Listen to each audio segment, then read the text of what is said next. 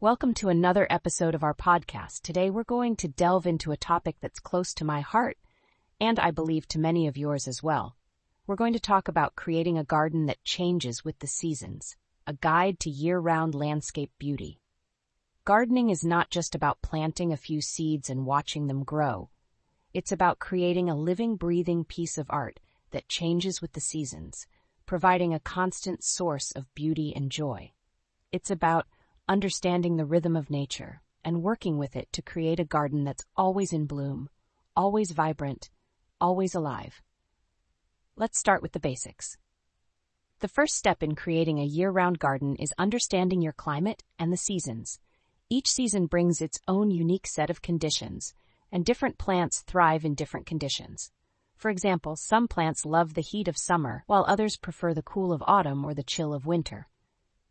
By understanding your climate and the seasons, you can choose plants that will thrive in your garden all year round.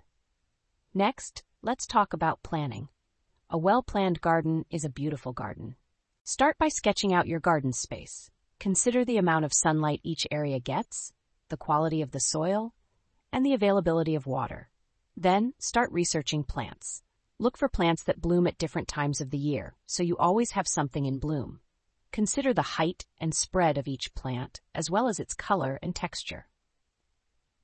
Now let's move on to planting. When planting your garden, think about how each plant will look in each season.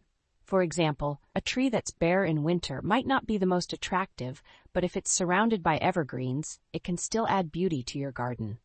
Similarly, a plant that's vibrant in summer might look dull in winter, but if it's paired with plants that have interesting bark or berries, it can still add interest to your garden. Maintenance is another important aspect of a year-round garden. Each season brings its own set of tasks. In spring, it's time to prune, fertilize, and mulch. In summer, it's time to water, weed, and watch for pests.